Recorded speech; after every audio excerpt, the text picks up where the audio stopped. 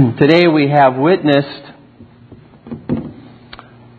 a baptism of our youngest member in this congregation, and I want to address a few words today from God's Word in regard to what our attitude should be toward these little children that God has given unto us. You know, you can tell a church's attitude toward the children of the congregation by the way in which those children are treated. Now, I'm not implying that some churches physically abuse the children of the congregation, and you'd better watch out for those kinds of churches. However, I am saying that children of believing parents are being spiritually abused and robbed of their covenantal birthright week after week after week in many professing Christian churches. How so, you ask? Well, let me give you at least 4 ways in which children are being robbed of their spiritual birthright. First of all, by not being viewed nor treated as members of the Church of Jesus Christ. In many churches today, children within the congregation are not viewed as being members of the church. If they're not viewed as being members of the church, what are they? Well, they're outside the church. They're viewed as being outside the pale of the church, and therefore they must be considered as heathens and as pagans until they make some knowledgeable profession of faith according to these particular churches. But dear ones, God calls covenant children my children in Ezekiel chapter 16, verses 20 through 21. He says, "You bore children to me. They are mine." And Paul calls children holy.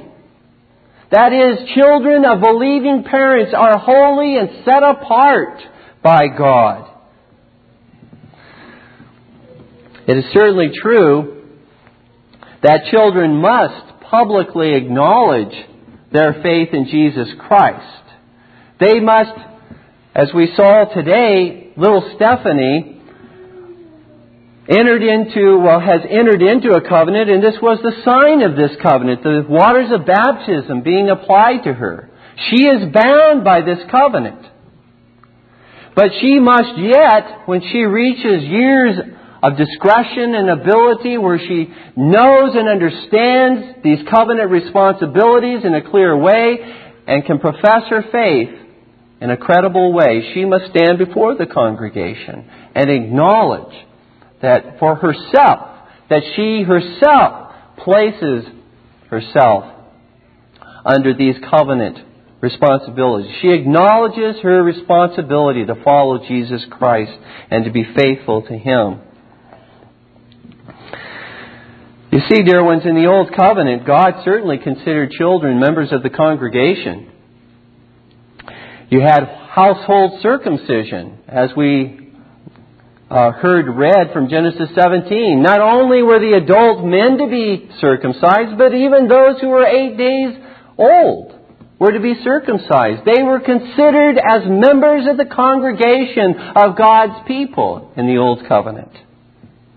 Females were represented by their male heads.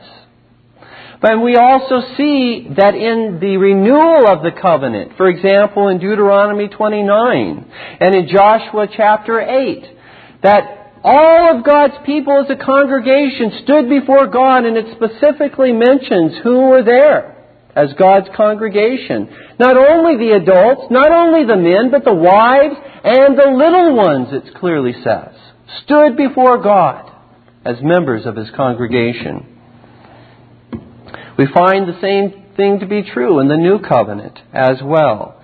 We find not household circumcisions, but we find household baptisms. That entire families were recognized as being in covenant with God. That certainly includes children, since they are members of the family, since they are members of the household. children, regardless of the age, would be included in those baptisms. As in the case of Lydia in Acts 16, and Philippian jailer in Acts 16, and Stephanus in 1 Corinthians chapter 1. In fact, children are specifically addressed in Paul's letters. He not only speaks to the fathers, he not only speaks to the mothers or the wives, he not only speaks to the slaves or the servants in the household, he also specifically addresses children. Children, obey your parents, the Lord says through the Apostle Paul, because they are members of His church. They are members of the congregation of God's people. And they need to hear the Lord's exhortations through His ministers unto them. The second way in which children are abused spiritually and robbed of their covenantal birthright in churches today is by not being included in the worship service with all of God's people. This naturally follows if you don't consider them to be members of the church. What right do they have to sit with God's people and to worship with God's people? Let's push them off. Let's move them into another part of the building and entertain them for an hour while the adults worship God.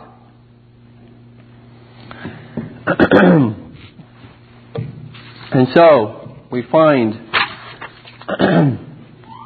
children's churches with the express purpose of being able to remove them from God's people, putting them into places where they supposedly will be able to hear a little lesson and to perhaps watch a movie, to hear some music, but they're separated from the actual worship of God's people. Again, this is not what the Scripture teaches. When God's people gather together in worship, you do not find God's people leaving the children in a nursery. You do not find God's people leaving the children in a children's church somewhere. They gathered as families, as households to worship God Almighty. Because the household is a covenant unit. To divide that covenant is to destroy that covenantal unity which God has established. Thirdly, children are robbed of their inheritance by not being corrected when they sin, or prayed for as little brothers and sisters in Christ who need God's grace, just like the adults in the congregation. We as elders, when we go to make family visits, we should not be only, and we make this as a practice, only speaking with the adults in the family, but we should also be gathering the children within the family so that we can instruct, we can encourage them, we can ask them how they're doing in their relationship with Jesus Christ as well. They have an interest in the privileges of the church. And one of those privileges is to be instructed and taught by the elders of the church. Not just the adults, but the children as well have that privilege. And finally, children are robbed of their spiritual inheritance by not discipling, instructing, and catechizing them as we do older children or adults, say in family worship. Parents, do you spend time not only with the older children, but if you have to come down to such a level to try and teach the simplest truths to your children, as small as they may be, are you willing to take the time to teach them even the smallest, the truth that they can comprehend at that particular point in their life? See, this says they are members, little members of the congregation of God's people.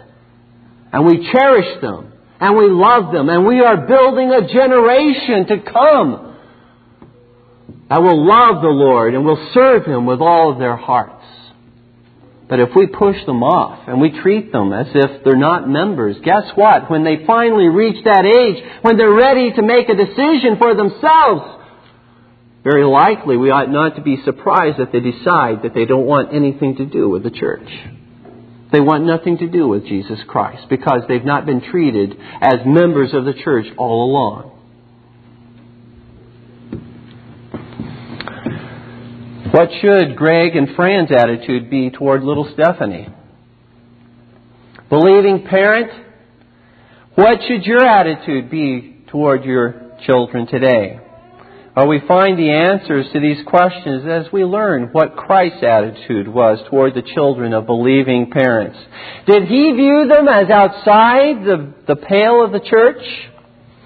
Did He view them as second-class citizens within the kingdom of God? Did He view them as less important compared to the adults in the kingdom of God? Turn with me to Mark chapter 10. This will be our text today. Mark chapter 10, verses 13 through 16.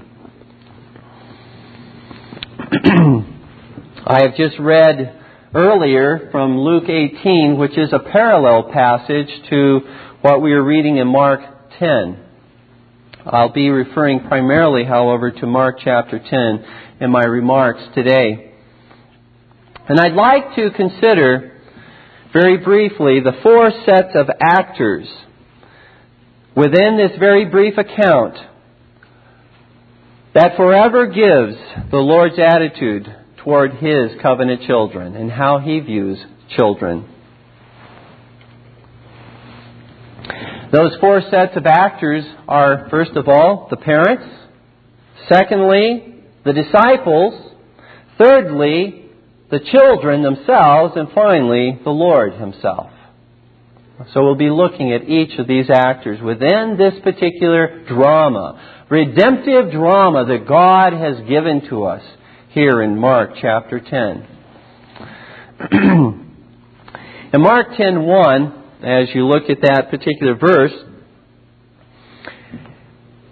we find a little bit of historical background. It says, "Then He arose from there and came to the region of Judea by the other side of the Jordan." Here we're informed that the Lord Jesus begins His final journey from Galilee, which was in the northern part of Palestine. He begins from Galilee, leaving Galilee in the north, and begins to travel south to Judea, to Jerusalem. This is His final journey. This journey will lead Him finally to His death upon the cross, where He will offer His life in exchange for His people, where He will die to redeem His people from the curse of the law, from the condemnation of the law.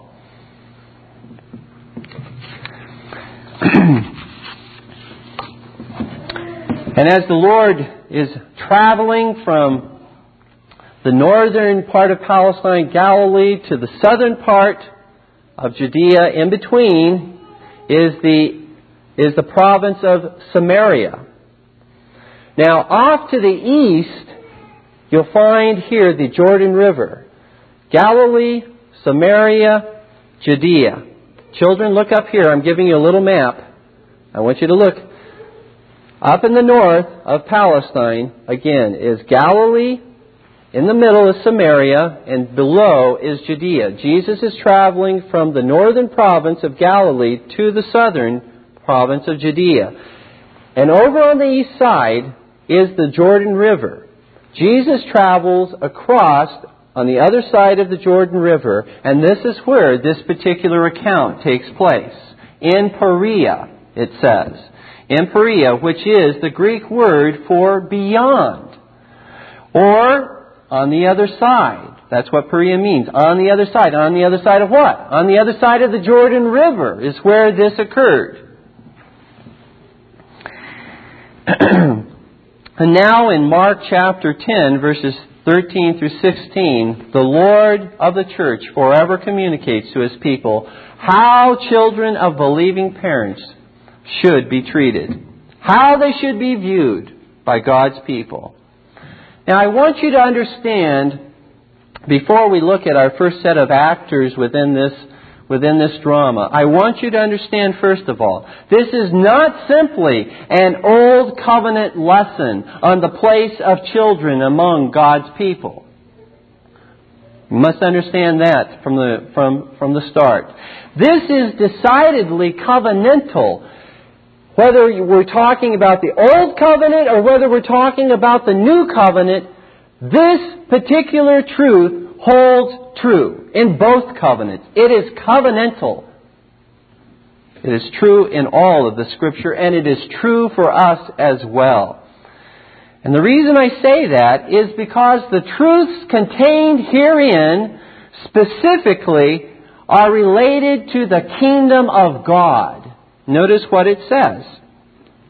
What Jesus says in Mark 10, 14 and 15 about children. He says at the conclusion of verse 14, "For of such is the kingdom of God."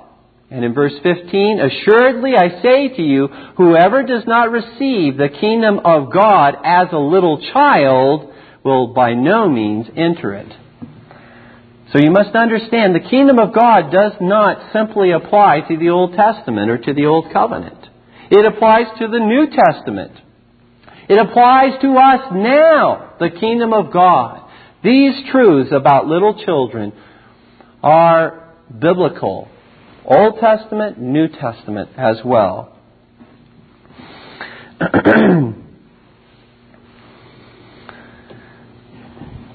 So let us consider, first of all, the parents as those first set of actors who appear in this inspired account. Looking at verse 13, Mark 10:13, it says, "Then they brought young children to him, that he might touch them." As the Lord concludes His teaching on marriage in the previous verses of Mark chapter 10, parents, and I would emphasize here, when I speak of parents, I'm talking not simply about mothers bringing their children, but I believe that what is in view here, parents are both mothers and fathers. Because the participle that's used here is in the masculine gender. Now, in a feminine gender, it could only refer to mothers bringing their children to the Lord. But in the masculine gender, it could either refer to only fathers bringing their children to the Lord, or it could refer to both fathers and mothers bringing their children to the Lord. And so most likely what we have here are both fathers and mothers bringing their children to the Lord in order for Him to bless them. It says that He might, in verse 13, that He might touch them. It says in the parallel passage in Matthew 19:13 that He might put His hands on them and pray. As we look at Mark 10:16, we see that actually what He did was, it says, and He took them up in His arms, put His hands on them, and blessed them. That's what the Lord actually did to these little children. Now, the ages of these children that were brought to Jesus, in order that He might bless them, was very young. These were extremely young children indeed. In fact, we find in Mark 10:16, it says, and He took them up in His arms. Now, that's not probably going to be a 12 or a 13-year-old child that you take up in your arms, but a very small child that He took up in His arms. And in the parallel passage which we read earlier, in Luke 18:15, Luke calls them infants. He calls them babes. Very small little children that these parents brought to Jesus in order that He might bless them. How interesting that these believing parents judged that the Lord was able to convey spiritual blessings to their infant children. Infant children, if you consider this, infant children who were certainly not conscious of who Christ was. Infant children who could not express their faith in Jesus Christ as of yet. Infant children who had no idea what was being done unto them when Christ placed His almighty hand upon them and blessed them and prayed over them. But nevertheless, infant children that were brought to the Lord Jesus Christ by these believing parents that Jesus might bless them. We have accounts in the Gospels where parents brought their children to Christ, or on the other hand brought Christ to their children in order that He might heal them of illnesses that they had. That He might heal and deliver them from demon possession. Or that He might even raise them from the dead. But here, in this particular account, believing parents come not pleading for Christ to pour out upon their children the physical blessings of life, the material blessings of life, but they crave from the Lord that He will have mercy upon their children and pour out upon their children spiritual blessings. The spiritual blessings of eternal life. For you see, dear ones, these parents understood that children of believing parents have an interest in the covenant of grace, which God made with believing Abraham, who was the father of all who believe, and with all of his descendants. They understood that their children had an interest in the covenant of grace. They understood that their children had an interest by God's rich mercy in the intercessory ministry of Jesus Christ. That Christ could pray effectually for these children and that they would therefore be blessed. They understood that. They understood that these parents understood as well that their children's highest interests were in view in pleading for these spiritual blessings. They were not, understand very clearly, as they brought their children to the Lord, they were not simply bringing their children to dedicate their children to the Lord. They brought their children to the Lord, it says, that He might touch them, that He might pray over them, that He might bless them. And so this is not a mere dedication ceremony. They are looking for something from the Lord, something objective on the part of God to be poured out upon their children, His blessings.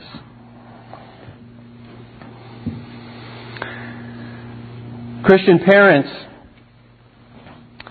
your infants likewise, your little children likewise have a place in the covenant of grace. Your infants have an interest in the spiritual blessings of Jesus Christ. But Christian parents, understand this as well. You have a great responsibility before the Lord God to bring them to Christ for His blessing.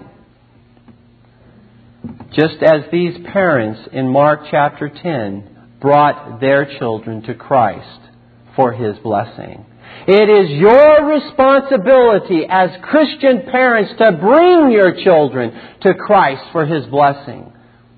His blessing through baptism, as we saw today. To bring your children to this place where the sign and seal of the covenant of grace is applied to your children. That's bringing your children to Jesus Christ for His blessing. To bring them to Christ, furthermore, for His blessing through your own consistent training and discipline and instruction and catechizing and prayer for and with them, and the singing of God's praises in psalms and family worship. That is bringing your children as well to Jesus Christ for His blessing. And you bring your children to Christ for His blessing as well through teaching them how to worship the living God in corporate worship. Going over the sermons with them after you return home on the Lord's Day.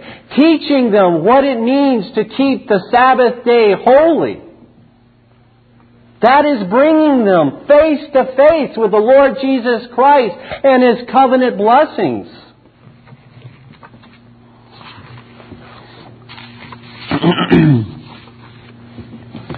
And finally, it is to bring them to Christ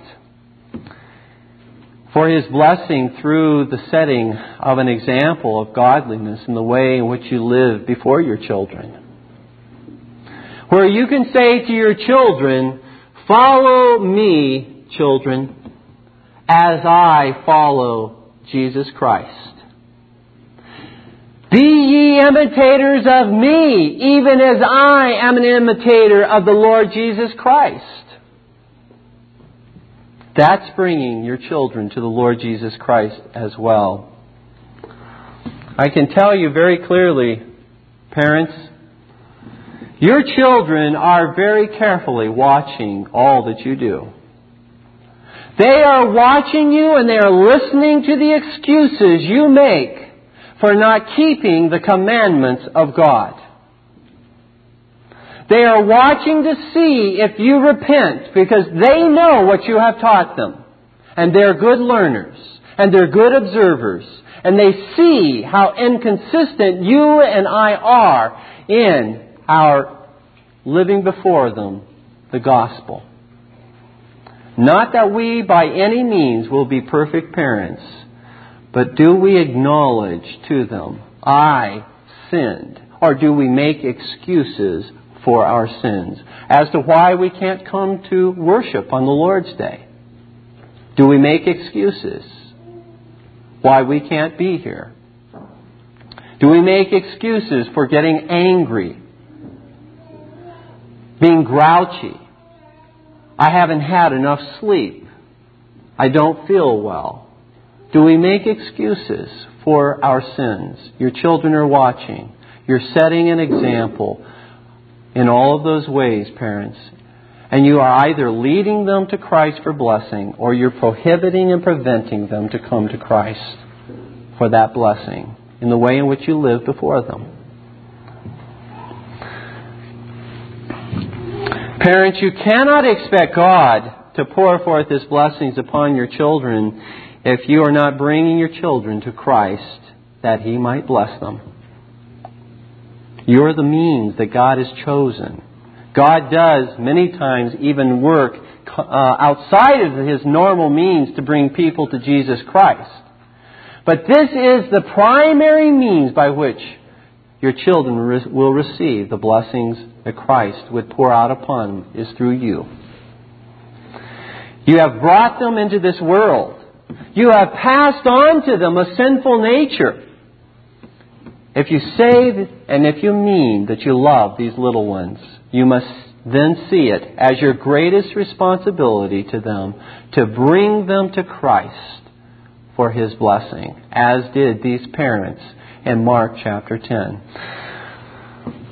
Moving on now to the second set of actors in this drama, the disciples themselves.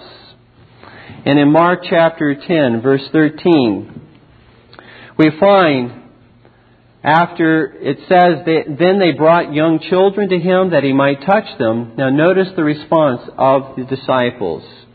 But the disciples rebuked those who brought them. The disciples rebuked those who brought them. Once again, the disciples are viewed as thinking, in this particular passage, thinking they know what is best and right for Christ. to do in a given situation. You know, this isn't the first time they thought they knew what was right for Christ to do in a given situation. All you have to do is to remember in Matthew chapter 15, verse 23. You remember the Syrophoenician woman who came pleading with the Lord that the Lord would have mercy upon her daughter, that He would heal her. And what were the disciples doing? Get away! The Lord doesn't have time for you. Get away! You're making a nuisance of yourself. You remember in the case of James and John in Luke chapter 9, verse 54, when they passed through the province of Samaria. And a Samaritan city did not receive them. And James and John said, Lord, would you have us call down fire to consume the city? Right here on the spot? See, they thought they could tell Christ what was the right way to respond to that kind of a situation. Or you remember the Apostle Peter. Jesus had just shared with Peter, I have to die, but I will be raised from the dead after 3 days. And Jesus tells Peter, or actually Peter says to Jesus after hearing this, Peter says, but Lord, no, that can't be. And Jesus says to him, get thee behind me, Satan. Very strong words. He was not saying that Peter was Satan, but what he was trying to prevent, that is the death and the resurrection of the Lord, was satanic. It was to keep Christ from fulfilling His will, the very reason that He came to this world. You see, they may have been very sincere and zealous in their words and actions, but it was a zeal without knowledge. And a zeal without knowledge is always very, very dangerous. Calvin makes this particular comment concerning the action of the apostles, of the disciples here in Mark chapter 10. John Calvin says this. Listen closely. They who judge of Christ according to the feeling of their flesh are unfair judges, for they constantly deprive Him of His peculiar excellencies, and on the other hand ascribe under the appearance of honor what does not at all belong to Him. And therefore, let us learn not to think of Him otherwise than what He Himself teaches, and not to assign to Him a character different from what He has received from the Father. Dear ones, you see, this is where all heresy in doctrine and in worship begins. We conceive of a Christ in our own imagination. We conceive of a Christ contrary to what is revealed in the Word of God. And we impose what we believe Christ should do in this situation. We impose upon the Lord Jesus Christ how He should receive whatever we offer to Him because we're sincere. Because we're zealous. Or even because we do it in the name of Christ. But Christ does not receive all worship simply because it is offered in His name. If it is not in line with His character and with His commandments, He will not receive it. In fact, He will rebuke it. He will become indignant about it, even as He was indignant with the disciples who thought they could tell Jesus how He should respond in this situation.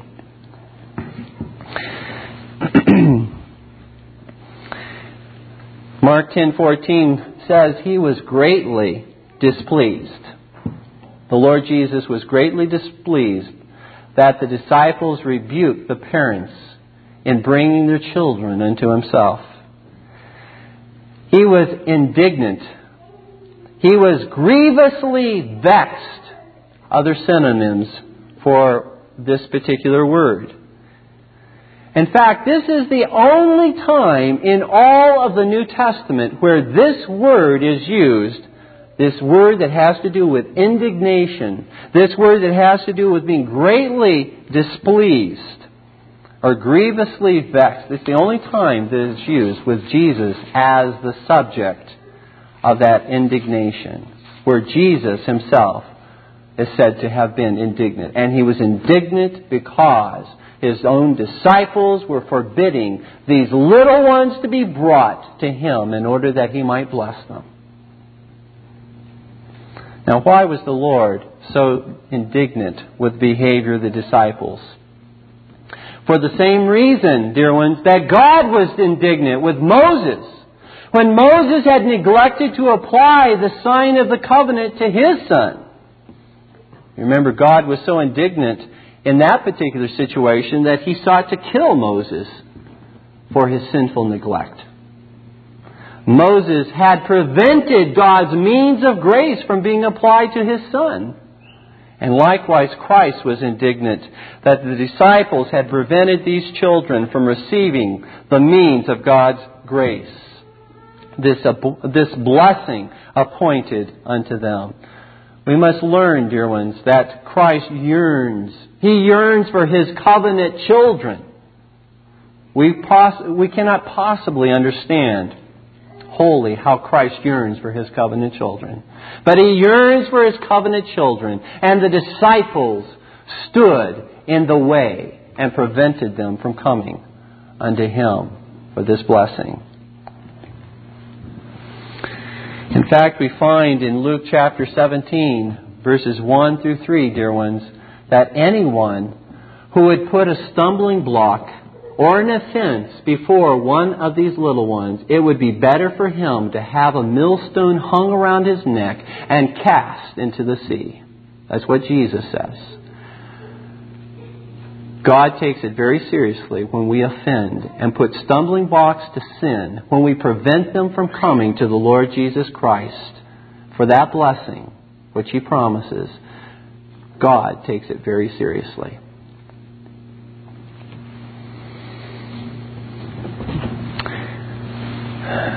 The third set of actors in this text, which we're looking at now, were the children themselves.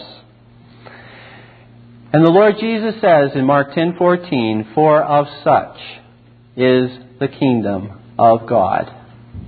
For of such as these little children, these infants, of such as these is the kingdom of God. Christ gives to these little infants of believing parents the highest acclamation and honor given to any of His creatures. Of such is the kingdom of God. Jesus categorically proclaims that the kingdom of God is inhabited by such infants as those who are brought to Him for His blessing. This is what the kingdom of God is composed of. These little ones. They're included amongst all of the adults and all of the young people. These little ones as well. Now, is such a statement as what Jesus uttered concerning these that were brought to Him, the children of believing parents who were brought to Him, is such a statement, such as the kingdom of heaven, ever uttered about the children of unbelieving parents? Do we ever find that statement or anything close to it in the Word of God? I know of no such passage in all of the biblical revelation. It is uttered with regard to the children of believing parents, for they are in covenant with the Lord God.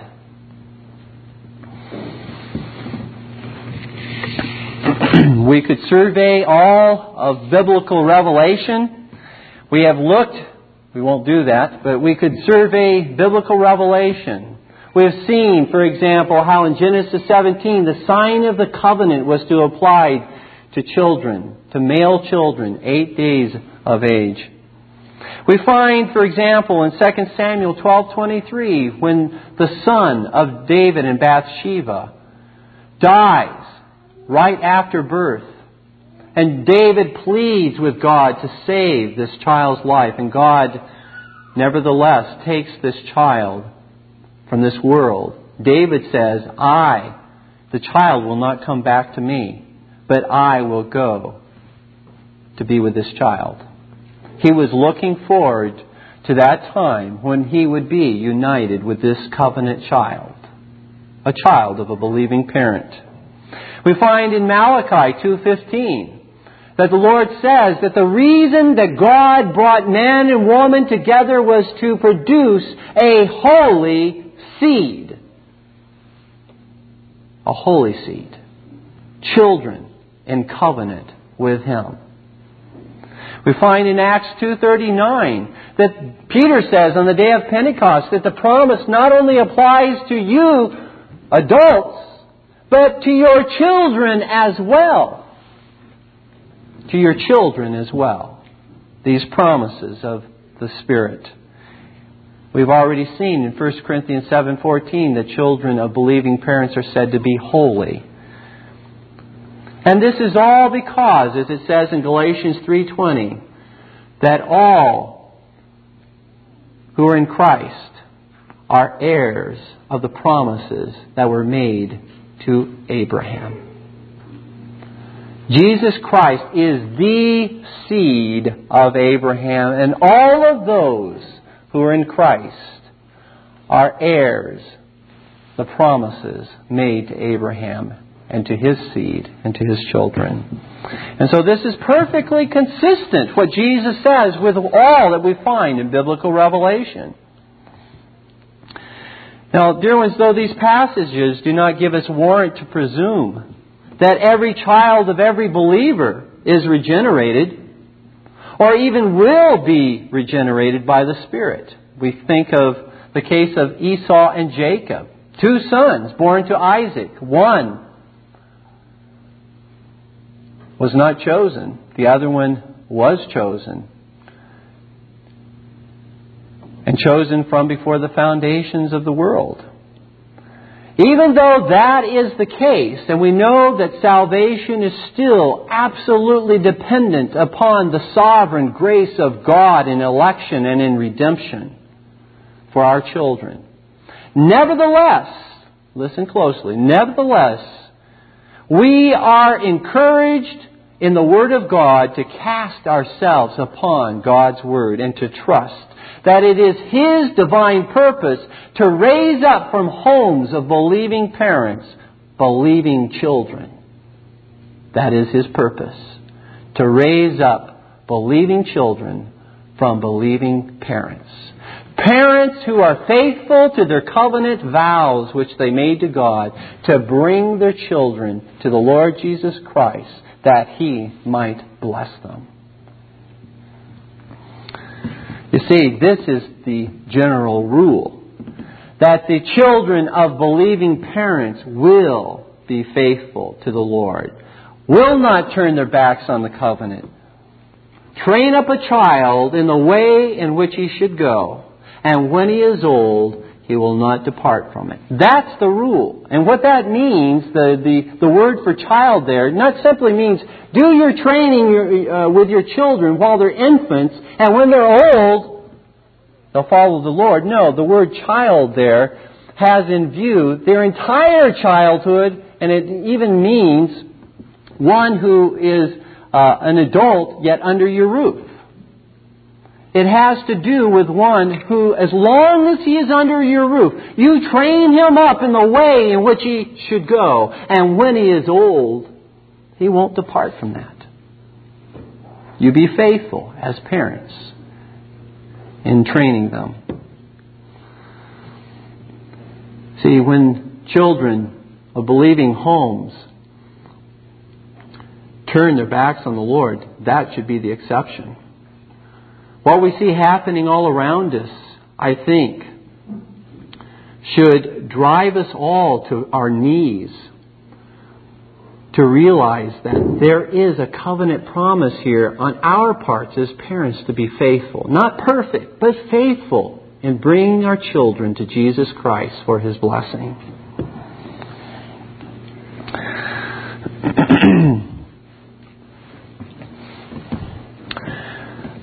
Those who do not believe, and there are many professing Christians today who would say, we don't believe in giving our children the covenant sign of baptism. We believe that baptism is reserved for only those who are old enough to profess faith in Jesus Christ. We don't believe that that is something given to infants. And they would quote a passage like Mark 16:16, which says, he who believes and is baptized will be saved. They would contend that baptism, according to Christ's own command, follows those who believe. Those who believe and are baptized. Baptism should always follow faith or belief. These professing Christians would say. Now, on the one hand, I do grant that faith and then baptism is the pattern for adult discipleship. That is the pattern for adult discipleship. Those who are converted, once they're adults, they believe and then they're baptized. But on the other hand, I do not grant that a profession of faith and then baptism is the pattern for child discipleship within our covenant families. I do not grant that. And let me tell you why. Mark 16:16 clearly has adults in view rather than infants in view. For if one must give a profession of faith before he can be baptized, and he must give a profession of faith and be baptized before he can be saved, then I submit to you that no infant dying before birth or dying after birth, no child dying before making a public profession of faith, or no extremely handicapped person who cannot make a public profession of faith can be saved. He who believes and is baptized will be saved. That's what the Scripture says at that point. I submit to you that what is in view is the adult pattern for discipleship, not the children's pattern for discipleship. We know that cannot be true, that children are not saved apart from professing their faith. For we already saw how David said he would go to be with his child. Just recently born. An infant. We have seen in Mark 10:14 that Jesus says about the infants that He held in His arms, of such is the kingdom of God. Not able to make a profession of faith. If that were true, only young people and adults capable of making a credible profession of faith could be heirs to the kingdom of God. What I submit to you in this particular passage, Mark 16:16, it's very similar to what we find in 2 Thessalonians 3:10. We find in 2 Thessalonians 3:10 a command. And that command says, if anyone will not work, neither shall he eat. Does that mean we ought to starve our children because they can't work? That's intended for adults. And in like manner, he who believes and is baptized will be saved. That is intended for adults. Because otherwise you rule out any possibility of children being heirs of the kingdom of God. Those dying in infancy, going to be with the Lord in heaven.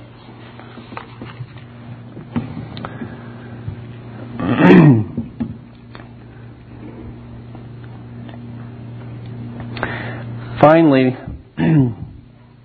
let me say, just before I move to my last point, that if indeed children, as we have seen, children of believing parents can be saved in Christ and are saved in Christ because they cannot be saved on any other basis.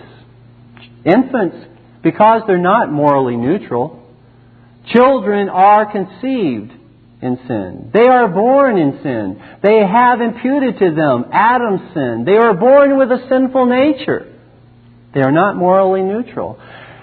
The only way they can be saved is through the death and the resurrection of Jesus Christ. They must be not only in Adam, they must be taken from being in Adam as their covenant head, and they must be placed in Christ as their covenant head, just like the adults must, if adults are to be saved. The same thing is true of children. And so Jesus, because of His mercy and grace, He saves even little children by having died for them. And He makes covenant with them even before they realize all the implications of that covenant. And He administers to them His blessing through baptism even before they realize all that that implies. The last point. This is the last actor within this drama, the Lord Jesus Himself. Mark 10:16. Jesus, it says, and He took them up in His arms, put His hands on them, and blessed them. This was the act of the Lord Jesus Christ Himself. You see, dear ones, Jesus Christ is that mediator, as we've already said, of the new covenant, and all the spiritual blessings that flow to adults as a result of the new covenant flow to children who are in covenant with Him as well, through this covenant of grace, through the mediator of the new covenant, the Lord Jesus Christ. If your children are to be blessed, they will only be blessed in Jesus Christ. Outside of Jesus Christ, there is only cursing. There is only judgment because we are judged for our sins. But in Jesus Christ, we are cleared. We are redeemed. We are clothed in His glorious righteousness.